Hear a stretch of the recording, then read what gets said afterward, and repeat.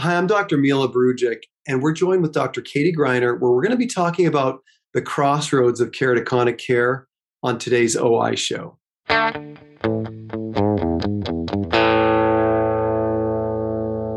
Dr. Katie Greiner, welcome. Thank you for being here.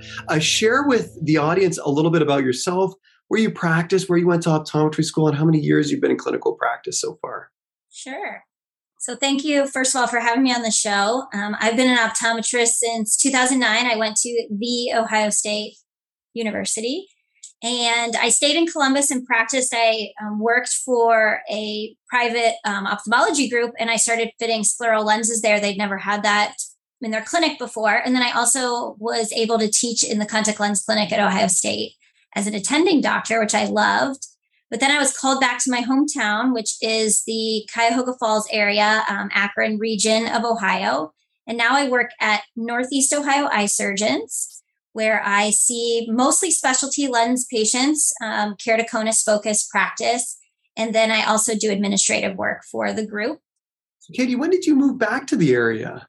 I've been here. I celebrated a decade with this office just this past summer.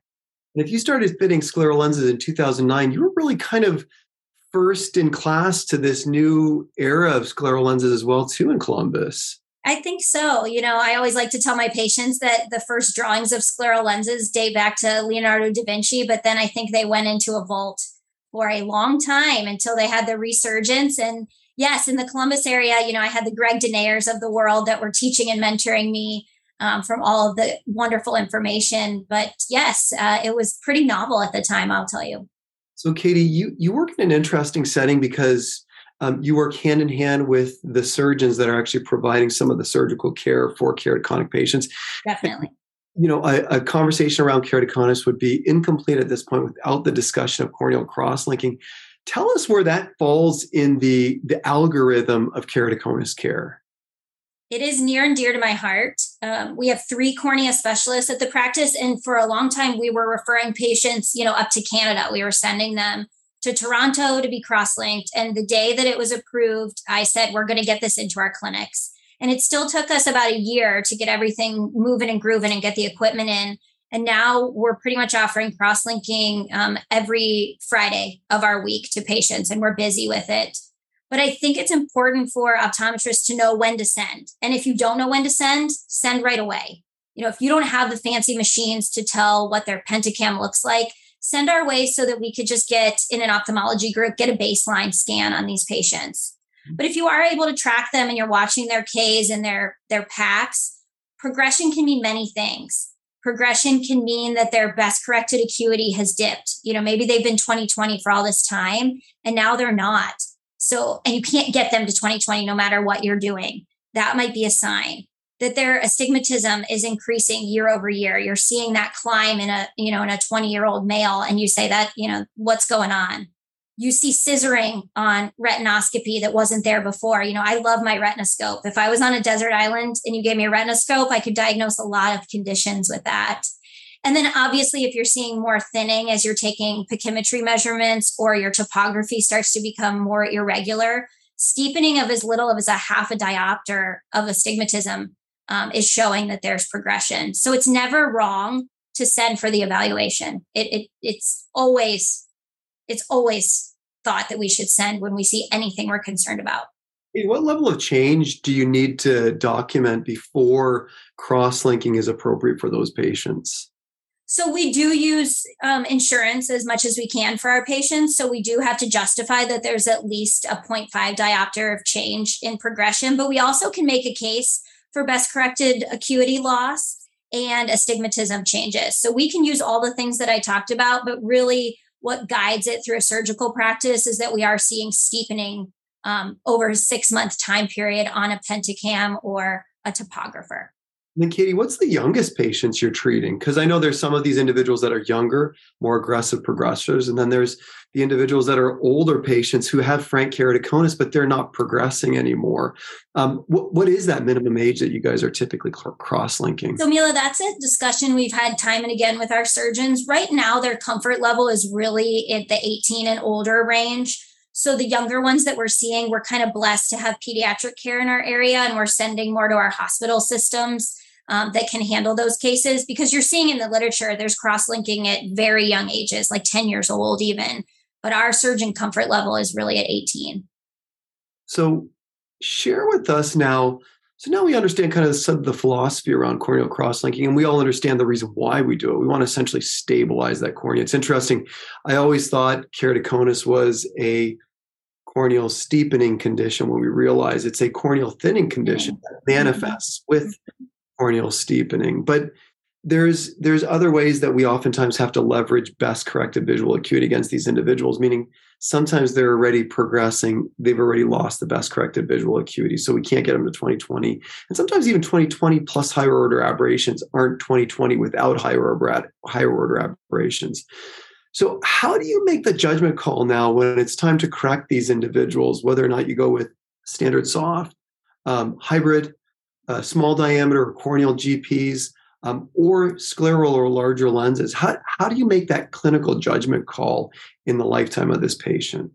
So as soon as I start seeing any signs of keratoconus, I'm probably not gearing myself as much towards a soft lens anymore. A lot of them are coming in wearing toric soft lenses and saying they're just not getting that quality of vision. There are aberrations that are bothering them. So they might have quantity, but not quality. I speak a lot and write a lot about the importance of just a rigid lens trial on these patients.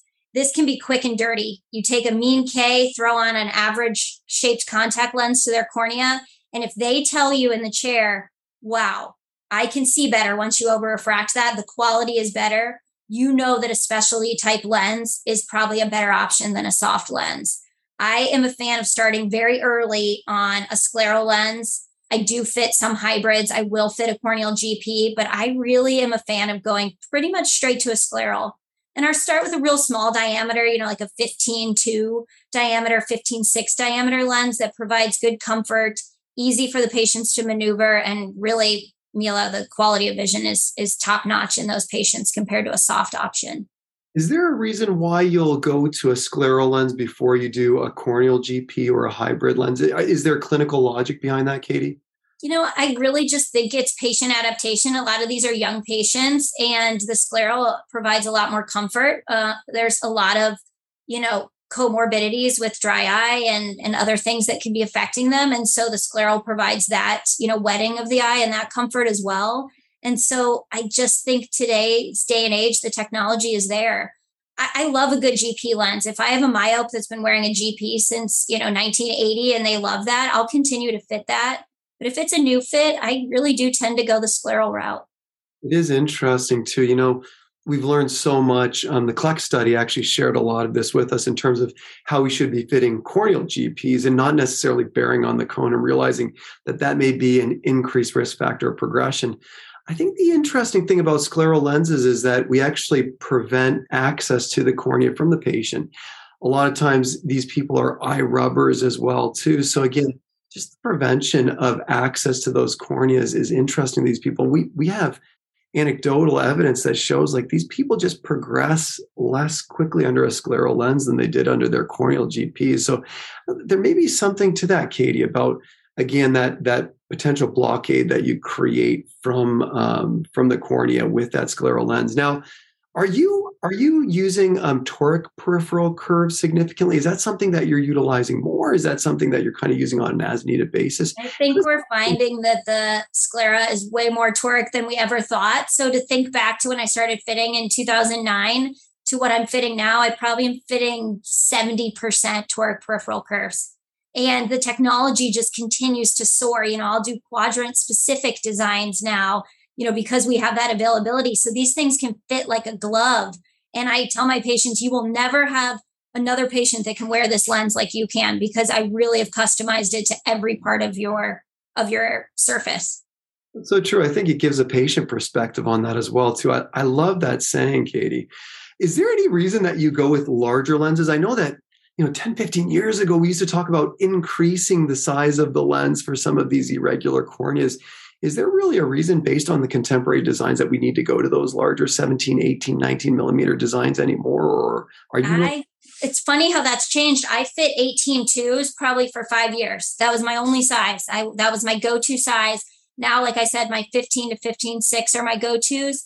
I do have some patients with extremely irregular and steep corneas that I need more room. I really need to vault more. And I have gone larger diameters. I have some patients with cornea transplants from the 80s. So they like to say my transplant's just about as old as you, Dr. Greiner. And I do tend to put those patients in the larger diameters.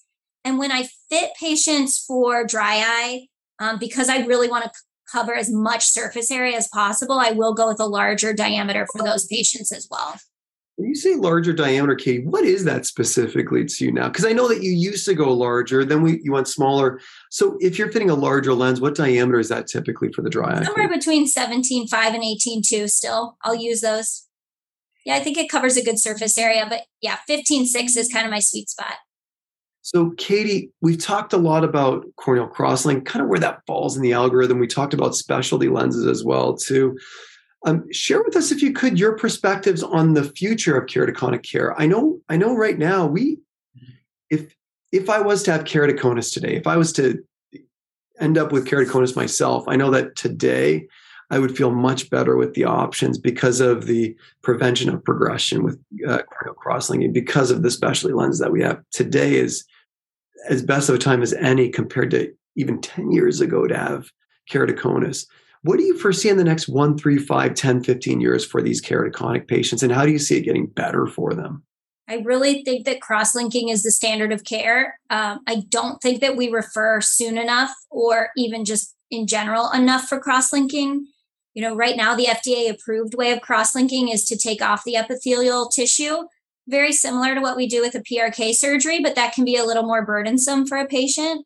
I do see our future being epi-on. There's studies going on. We're looking to that in the very near future. That'll make the surgery even more easy for a patient to handle and, you know, get back to their everyday lifestyle, because these are patients that are typically younger, active families working. I see scleral lenses becoming, you know, even more of a standard of care for this. I hope to see more fitters out there. You know, I know you're a fitter, Mila, and we like to educate others. We don't look at anyone fitting them as competition. We look at them as colleagues that we continue to train and mentor to help this vast group of patients. And I really think with the way technology is developing, we are seeing way more keratoconus than we thought we had out there in the population. So there are a ton of these patients that need our help, and they need it sooner than they're getting it. So Katie, I have a few more questions here for you. One is, so it sounds like you guys have been doing cross-linking for a while now. Mm-hmm. What's the lifetime utilization of the cross-linking? Meaning, do these individuals need to be cross-linked at some point in the future? And if they have you seen any of these patients? So far right now, we don't think so. We really think once we get it done that we've got a good lifetime for them on cross-linking. You know, even the patients we sent up to Toronto years and years ago that I've still been able to follow very closely. It's really fun to present their Penacams year over year and show them that they really have had minimal to no progression or significant change. And in fact, some of them, and that's not what cross-linking touts, but some of them have showed improvement. I never would tell a patient that, but if it's a benefit afterwards, that there's a little less steepening or improved acuity, I'll take that as a win. That's great, Katie. And then what is the potential disadvantage to corneal cross-linking at this point? I mean, again, it's well documented in the literature. Clinically, you've seen what it does to patients.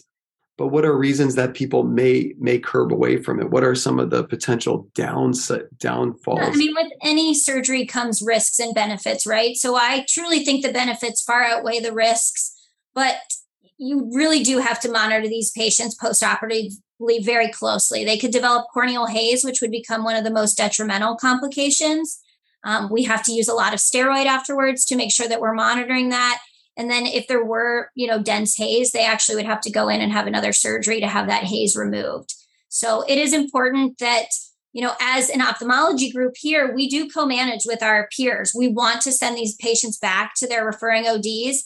There is no global period, so the ODs can charge their E&M visit for all of those follow-ups. And they do need a significant amount. We do 1 day, 3 days, 1 week, 1 month, 3 months, 4 months, 5 months. Like, we want this constant care for them so they don't develop haze or dry eye afterwards. And then I do want to touch on, then we need you to fit those scleral lenses afterwards. And we're fitting sometimes as soon as 1 month after. If we feel everything's calmed down, we'll actually have the patient, if they already had a scleral, we'll have them try that on. And sometimes that actually works just fine. Sometimes we do need to refit. Usually by 3 months, we're knowing if we want to refit. But by 3 months, we're getting the patient comfortably back into specialty lenses. Katie, this was awesome. Your clinical insights are absolutely phenomenal on this topic. I really appreciate it. And you can just tell the passion that you have for the topic. So Katie, thank you for being on our episode today. Of course. I love keratoconus. When I was a student sitting in a classroom, hearing that there were people that were my age, 25-year-olds, starting a career in school that were suffering from this disease, it spoke to me. And I said, if I was going through that, I'd want someone to be my advocate. And so I think I promised that day in that Ohio State classroom that I was going to be their advocate. Well, Katie, it's certain and it's true by the nature of your practice that you certainly are doing that. So thank you. Thank you, Mila. And thank you all for joining us on this episode of The OI Show.